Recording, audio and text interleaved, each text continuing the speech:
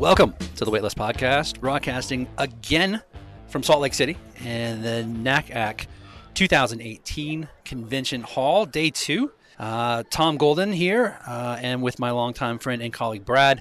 We are still on the data science team. Brad, how's NACAC day 2 going? My feet are absolutely dying. Yeah, the feet are a little bit rough, and it's really dry here, so my lips are kind of cracked. A little bit. But I do like that you said we are still on the data science team, because if something had changed since yesterday, we would have done something problematic. Really, really bad. Yeah. Absolutely. So I'm glad we're still here and gainfully employed, at least until tomorrow. At least until tomorrow. Well, hey, it's all you're really ever guaranteed. It's exactly right. Awesome seeing people. If you haven't made it out to a NACAC before, you got to. It's kind of all the epicenter of everything that's happening in enrollment management. And if you did come by and see us, we love seeing you guys. We had an awesome opportunity, Brad, to talk with a longtime friend of mine from the campus side, who has done something very similar to what you and I have done, which is go from campus-based admissions to a tech company. Absolutely. Yeah, that was, I feel like it might be a rare breed, but I could be wrong about that. There could be quite a few of us. But anyway, getting into that space where you can compare experiences and compare notes about what it's like to have previously worked in admissions and now doing something else is really fascinating. So Jennifer Dewar, formerly with Washington University in St. Louis admissions office and Duke University admissions office, is now with Duolingo. And we're going to let her explain not only her title, but the really cool work that she's doing, really important work that Duolingo is doing in the English proficiency testing space. So enjoy. Jen Dewar, welcome to the Weightlist podcast. Welcome to our booth here at NACAC.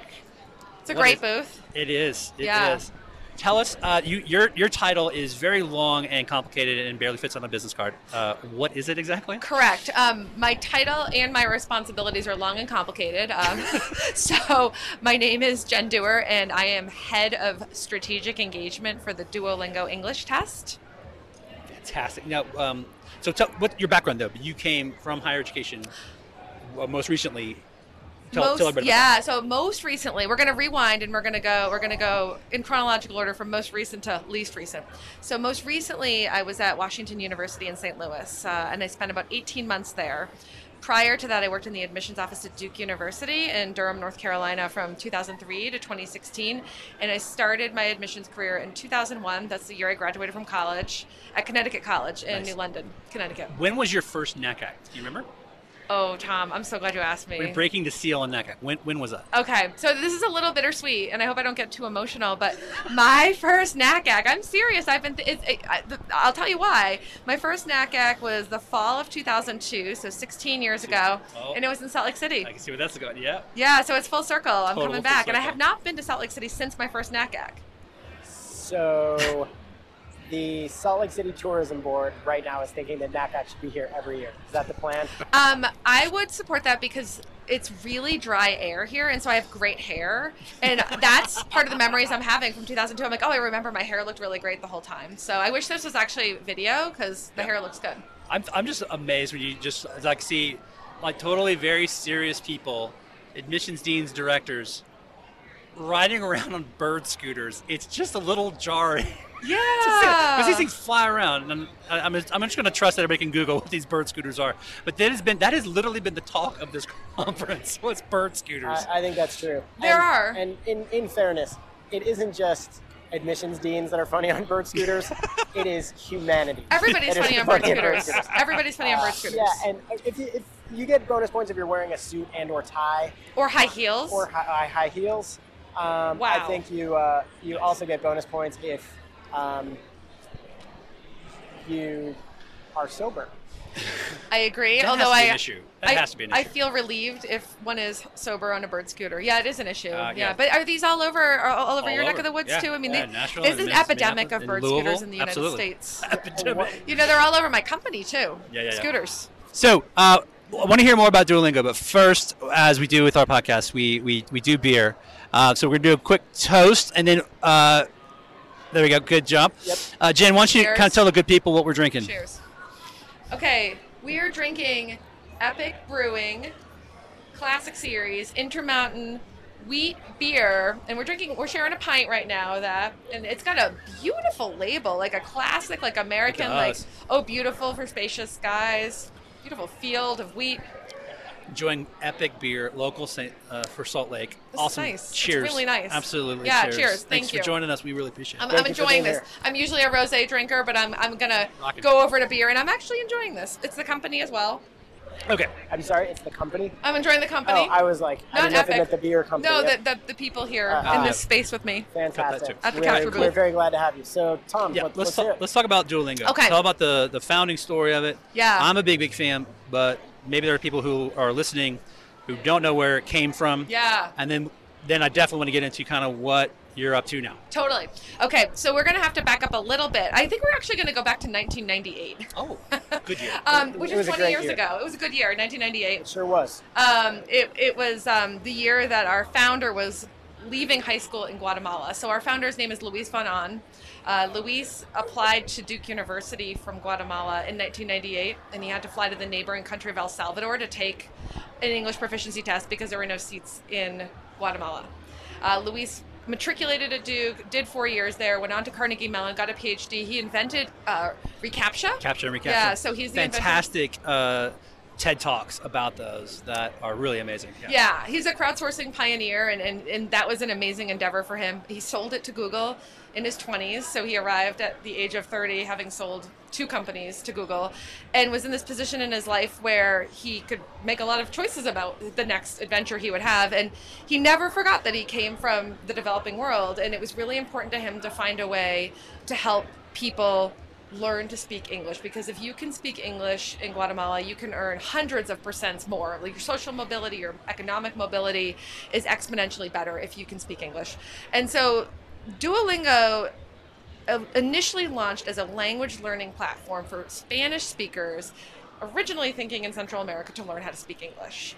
And what it's now become since 2011 is the most downloaded education app ever, with more than 300 million users, and we teach more than 35 languages, and it's all free. It's on my phone. It's on your phone. What language are you learning right now?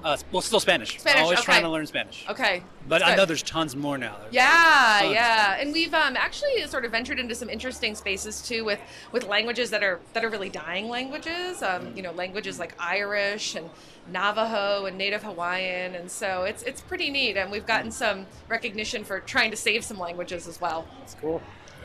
What's the statistic on that? I mean, I don't know if you know this off the top of your head, but isn't it that dozens or hundreds of languages every year go away forever because the last speaker dies off? Yeah, that is totally true. I don't know what the statistic is, but languages every year are dying. Yeah. I'm sorry to turn you into a social linguist all of a sudden. No. Well, so one of the things about, and this will be an interesting thing for us to talk about, is like how much this career switch from admissions to working in tech has stretched me professionally. Definitely not a social linguist. Also not an expert in language assessment, test measurement, psychometrics, artificial intelligence, but now I spend a lot of time talking about those things. So let's kind of go there. But first, so your role. Mm-hmm. So that is as a background. Where is it now? What's your role then? Yeah. So let me talk a little bit about the origins of the Duolingo English Test. So we launched this language learning app, and for years we had all kinds of people, tens of millions of people learning English. And what we started to get were requests from our users to certify their English. They're like, "Thank you for teaching me English for free, but now I want to get a job, and I want to show people that I can speak English." And the ways that I can do that are really expensive and sometimes hard to access depending on where they lived. And so, can you help me with this too? And Luis thought about it and realized that we were in this unique position, having amassed more data than anyone in the world about how people learn languages, and having a lot of expertise in building a technological platform to develop a test that is now the Duolingo English Test. So we launched that 3 years ago, 2.5 years ago, the summer of 2016. We're entering our third admission cycle, and now we have about 400 universities that recognize the Duolingo English Test. And my role is specifically helping with the expansion of the test. So I have been overseeing all of the university partnerships that we have, all of the engagement with school counselors, and the strategic development of expanding this test in a world that is pretty set in its ways, universities, in terms of how they consider different kinds of assessments. It's definitely something that you have to break into. Yeah. So that's I want to get right to that. Yeah. So this is a field that says language proficiency Yeah. that has its definite incumbents, has Yes. tests that have been around forever. Absolutely. And what has that been like as you've been having these conversations with people? Yeah. Has it been? Is there a sense that the that these tests are that there's something kind of broken with them, or there's a sense from do people generally understand Yeah. on the ground what your founder experienced and what is really common, like it's not very accessible, that these tests have been around though forever, and very entrenched. Yeah. Are you seeing kind of a growing kind of movement towards that? I think there is a trend.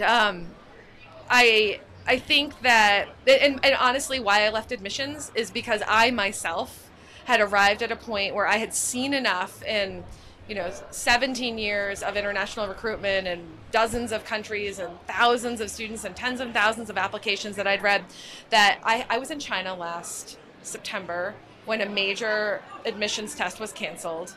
I then went directly to this conference in Boston, NACAC in Boston. I gave a session with the women who were just here, my international crew of admissions and counseling ladies, about the bubble bursting for international students and how we can't take for granted in the United States that we are the #1 destination for international students. Yeah, and for sure. when this opportunity came up at Duolingo, I just felt like I have to do this, because it was the first thing that I've seen that I felt like we have a chance to really transform how people think about testing. And we have a model.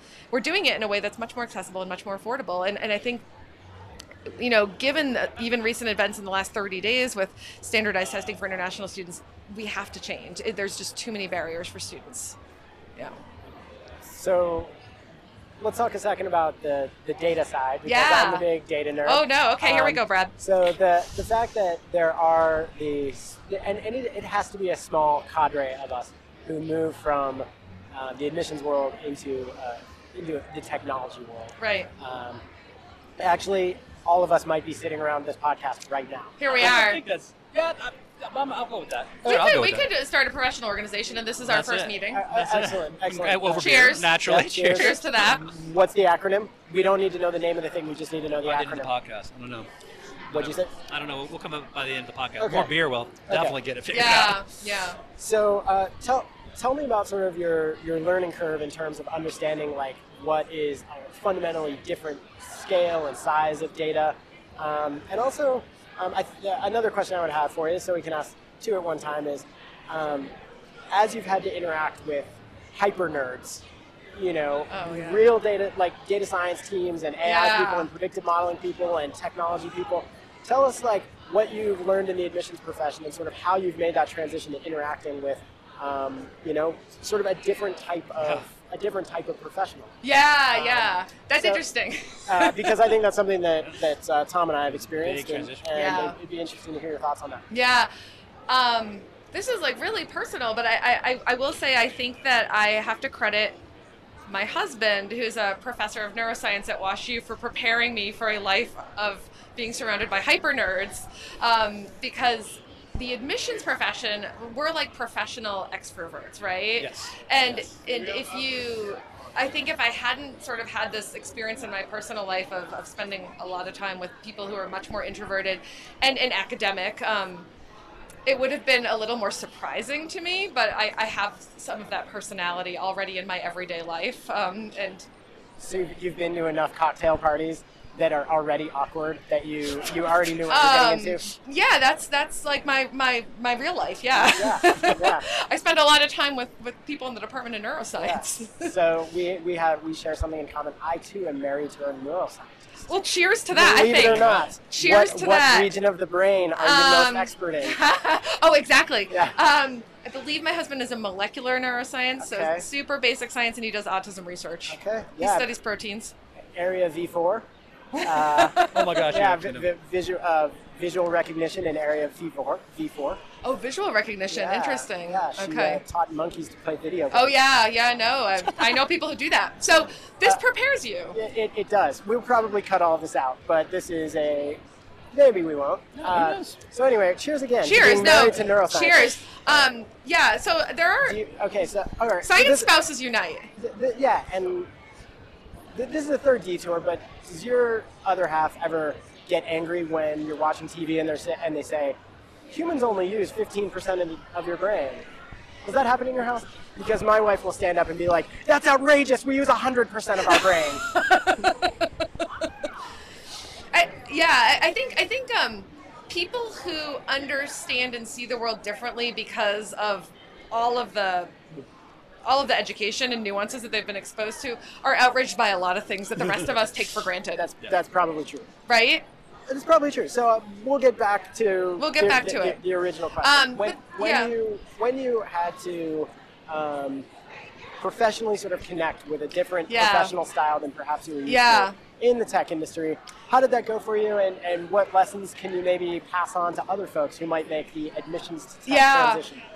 I will say, having worked at a university my entire life until 8 months ago, there's such a different pace working at a tech company, right? Like, things happen so quickly. We have to pivot all the time, and I didn't know how that was going to go. And I do feel like it has stretched me in terms of, like, a lot of times I'm like, we've just got to be flexible. Like, we're building the plane as we fly it. And as I think about building my team and preparing them to come on as well. And, you know, people keep on asking me, we just hired 3 new people to join the team in the Duolingo English Test. And people keep on asking me what their jobs are. And I'm like, well, we've never had these jobs before. There's a lot of work to do, but there's no set narrative for what they're going to do. We're going to figure it out. And part of it will be, you know, based on what their strengths are. And that's been really neat, like, to be able to try new ideas based on your strengths and your networks and your interests. And I have really appreciated the amount of opportunity for creativity in that kind of environment. And I have found it to be refreshing. Yeah, absolutely. Could not agree more. Yeah. You just nailed it. I think we've both experienced that. Oh my gosh, yeah. Well, my first real experience with it was, like, even before I joined the company, when I'd be like, it'd be kind of cool if we did this, blah, blah, blah, blah. Yeah. And I need this. And then, like, literally they called me like 3 months later saying, oh yeah, we built that. So I had to actually watch what I say around some of these folks. They're like, oh, that thing you talked about, yeah, we actually did it. Yeah. It worked.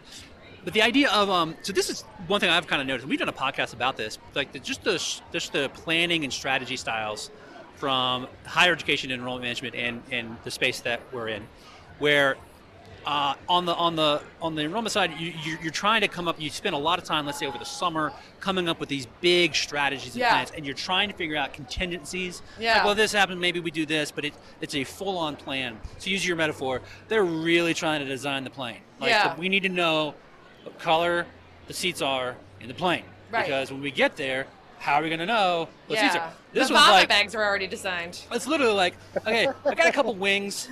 It will fly. Technically, it'll fly. And then we're going to figure it out from there. And that freaks people out. It originally freaked me out. But what is awesome about it is you're going to try to figure out, as you're going along, things you could not have foreseen. Right. And you need to be able to pivot and adjust. Right. And I don't think that's too antithetical to how higher education could work. Right. It's just the way it currently does is big planning, and then we execute the plan, and then we assess it later. Yeah. Versus little plan, execute, learn, shift, iterate, then do it all over again. Little plan, execute, and then evaluate. And that to me has been just the biggest, mind expander. Right. I don't know. That been totally. And a lot of my admissions and counseling colleagues have commented about how grateful they are that we are able to incorporate feedback, and we can incorporate feedback because nothing's set in stone. Yeah. If somebody tells us that something isn't working well for them or asks us to consider doing something differently, we can change it. And the nimbleness, in some ways, it's almost stunning because it's so different than admission cycles are not nimble at established universities. But I think that we're really able to serve the ecosystem better by being nimble, and that's honestly so much more aligned with our culture now, right? Oh, 100%. I'm sorry, I didn't track that one. No. That's okay. You said right, and something, Jen, you are absolutely right. More beer. Always. I'm sorry, I dropped that one badly. So the what I'm really interested in is, okay, so you have these testing organizations. You have the tests. You have centers that people have to go to take these tests. Right. Duolingo doesn't do that. No. It's on demand. It's on demand, online, available anytime, no appointments needed. So the test is $49. The established tests usually cost at least $200 per test. You have to go to a test center. Sometimes those test centers are close by. Sometimes they're in other countries, so there can be other costs associated with them. Sometimes those test centers fill up. Sometimes you don't realize you have to take a test in time to meet a deadline, and so you're without a test, and that may impact the trajectory of your application. It might not be complete. You might get denied. And so what we can do is deliver a test to a student anytime they want. It's like going shopping on Amazon. There's no appointment needed. You just decide you want to take the test, and you pay for the test. It's $49, and we then machine score the test. So we use artificial intelligence to score the test. It's available within 48 hours. The other thing to know about the test is it's only 45 minutes long. These other tests are 3 or 4 hours long. And the reason why it's only 45 minutes is because it's adaptive. So it is the first English language proficiency test that's adaptive, and you know what we're doing is using all kinds of machines, artificial intelligence to power the adaptiveness of that test. And we have constantly renewing material for the test. So test items change daily because of the way that we source test items through artificial intelligence, and then run them through models, and then those models of whatever items are run then become available for the adaptive test to grab from to test the test. What I love about it is that language is evolving. It's shifting and changing. Yeah. But the traditional method of creating tests is, it's called item response theory. You create an item, and then you test it, and you norm it, and then once it's set, and you have multiple versions, etc. But it's a much more different, much more static way to create a test. And that's been the traditional way that standardized tests have been created. We create the item bank, and then we get a bunch of people to take the test, and then we're going to find out what items aren't performing well. Right. And then we're going to produce it, and it's a big secret what we're producing until it's out, and then we got to control the environment that it's in. But Duolingo, as I'm reading it, came in and said, look, we got all this data about how people learn languages, and we're going to let that drive how we know people have learned a language based on the proficiency they're showing as they're going along. To me is just amazing. For the most part, although I do want to clarify. Did I get it right? Yes, but for the most part, there is that. But we also have built this test on the Common European Framework of Reference, which is the universally recognized assessment of English proficiency. So we are not a completely different model. And all of our test items are aligned to the Common European Framework of Reference. So that makes sense. It's more how we source our test items and how we use the test items in the adaptive engine that is really different than what everyone else is doing. Does it go through the same sort of psychometric vetting process? Yeah. So you generate the test items from wherever you generate them from, and you said they change daily? They can change daily because we're generating them daily. They are automatically generated. Got it. And so they go through some sort of very rapid psychometric sort of analysis because your data set is big enough to test it. Yes. Normally what you have to do is you have to have enough people take it in order for your sample size to be big enough to understand the validity. You guys are obviously at a scale where you can do that. Right. So every single day you can go, we're going to throw out X percentage of questions because they aren't doing right. Correct. So we can put them through these models that we've developed, and it'll then put them in bins based on where they fall on the Common European Framework of Reference. And so as we're testing somebody, we're leveling up and leveling down depending on how well they're answering questions, and we're giving them questions that are, sometimes we're realizing we're challenging them too much, so we're going to back off a little bit, and then we're going to try you again, Brad. We're going to see how you do with this. Yep. Brad's successful. We're going to try again, get a little harder. I understand. Unlike 2 questions ago, I now get it. And so now you're going to make it a little bit harder, a little bit more difficult for me. You're about to say something that's conceptually abstract, right? And then I'm gonna be like, Jen, I'm sorry, I don't get know. That. And so we're gonna say, okay, we're gonna take it down a notch for you. Yep. I imagine that if I were to take the test, it would be taken down a number of notches. I don't think so. So I assume you've taken the test. I have taken the test a couple times. And is it fun? What is So it seems as though if you're rethinking the entire way that testing is done, and it's done online, it's done on can it be done on a phone? No, it can't be done on a phone for security reasons. Okay, got it. Yeah. So it's done online.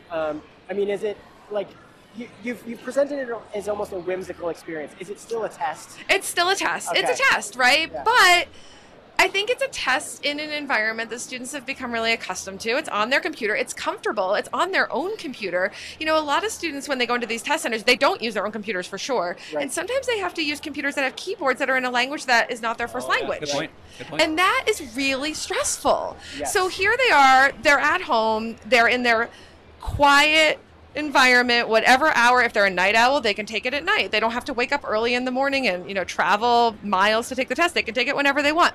So there's, I think, a comfort level of it. And it's not gamified in the way that the Duolingo language learning app is at all, but it's only maximum 45 minutes. And depending on how quickly our adaptive engine can accurately assess your proficiency, for me, it only took about 25 minutes every time I take the tests. And so it's quick and it just goes by fast. And I'm a native English speaker, so it's probably not super taxing for me, but it meets you where you're at. And honestly, some of the questions and some of the words that I get and some of the words that I need to figure out, I'm like, man, this is hard. I've never seen this word before. How'd you do? Did you do okay? I did okay, but I actually don't brag about my score because I should do better. You should. I should do better. Well, I think you just need to use the Duolingo app in order to practice up. Yeah. The CEO of our company, who is not a native English speaker, has a better score than me. Honestly, that's not too surprising. Not that that has anything to do with you, but I imagine that, like, after a lifetime of learning the colloquialisms of American English, that when you're tested up against a sort of European framework, one of my closest friends from grad school, she is a non-native English speaker. She's from Poland, and her English is just beautiful. It is better than mine by orders of magnitude. So I can totally see that, especially if you are if you've learned English in Europe instead of the U.S. or as a second language elsewhere in the world. Right. Because it's being compared up against some sort of European framework. Is that right? It is. And I think there's something to that. I think when you've intentionally studied a language, you've really learned how to speak the language properly, unlike my Eastern Massachusetts upbringing, where there are some things that we don't say well. Like what? I was going to say there are some things we don't say good. There are some things we don't say goodish. Wicked good. What are some things you don't say properly in New England? Musties? I don't know. Well, I have a good idea. Okay, that's a good one. How about these popovers aren't hot enough? These popovers aren't hot enough, Oh, yeah. there it is. If I drink enough of this beer, it'll really come out. Yeah. That is awesome. So I'm curious. Okay, you're going and you're talking to these schools. Is there any response that, like, ugh, another test? I mean, is there any, like, why does the world need another test? Yeah, is there any of that? yeah. And then what's your response back to that? I will say, like, it's not exciting to be talking about just a test. Like, if you can only lead with "we're another test," nobody really wants to listen. Sure. So presumably that's not your pitch. That's not my pitch. Yeah, that's not my pitch. I think what my pitch has been, and what I think schools are really interested in right now, is democratizing access to education. And to the extent that we can lower barriers for students, that we can make it less expensive, that we can make it more accessible, and that we have the technology to leverage to do so is much more compelling than it's another test. But the reality is a lot of schools have started changing testing policies, whether they're requirements or recommendations, because they recognize that there are all these challenges with tests. But it doesn't eliminate the reality that we need good information to make admissions decisions. And I think one of the values of what we've done is not just create this proficiency test, but we also have this 10-minute video interview and a writing sample. And both are conducted via artificial intelligence as well. So depending on how well you do on your proficiency test, the video interview questions are also going to be aligned at the same level as CEFR, the Common European Framework of Reference. That's really so sharp. if you're an expert speaker, you're going to get expert level interview questions. But if you're an A1 speaker, which is like what I am in like 10 languages, like how to order some food and say hello and where's the bathroom and a couple of colors, then you're going to get some questions like describe your family, much more simple questions. And so I think that is of huge value to institutions because you're getting more than a score. And students, I think, find it valuable too because it's a chance for them to show something about themselves that's more than just this like distillation of some number that represents how they did in a 45-minute test. Was there an interaction when you were still campus-based and you were traveling around? Is there an interaction or a student that you remember, obviously not by name, but a student that you remember that for you really crystallizes why this is such a passion for you? Yeah, like why international education is. No, but the democratization of it. You talked Yeah. about Oh where man. students were having trouble. Is there one Yeah. that really stands out to you? There are a lot of kids that stand out to me. I was talking with somebody recently, and they were like, "What's the highlight of your, international admissions career?" And I was like, "The highlight reel is really long."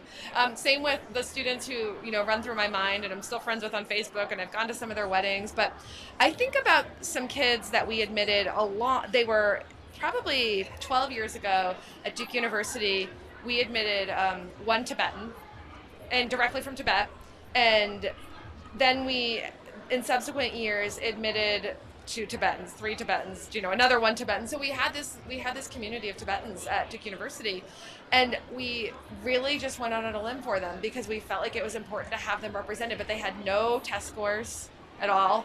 They just had these transcripts from a Chinese high school, and there was an American at the time who was working with these students and helping them to apply to college, and we really just took his word for it. And we invested a ton of university resources to have these students come to campus, and they were incredible kids. And they were I think about them all the time because I think about there are so many kids like that if they don't have an advocate, if they don't have a surrogate, they're not going to find a path to education. And I think we can serve those kinds of kids now with this test. Well, absolutely. Cheers. Cheers. I'm going to be real. Cheers to that. That is Cheers. awesome. Absolutely. Awesome. So, Jen, if people wanted to reach out to you, what's the best way for them to do that? Oh, that's great. If people want to reach out to me, Dewar at Duolingo.com. Awesome. Thank you so much for joining us. We appreciate it. I'm glad to be here. Thank you guys for having me. Absolutely. Thanks, Jen. The Weightlist podcast is a supporter of the Creative Commons and open source online communities everywhere. A link to the bump music used in this podcast can be found in the show description and at capturehighered.com/waitlist.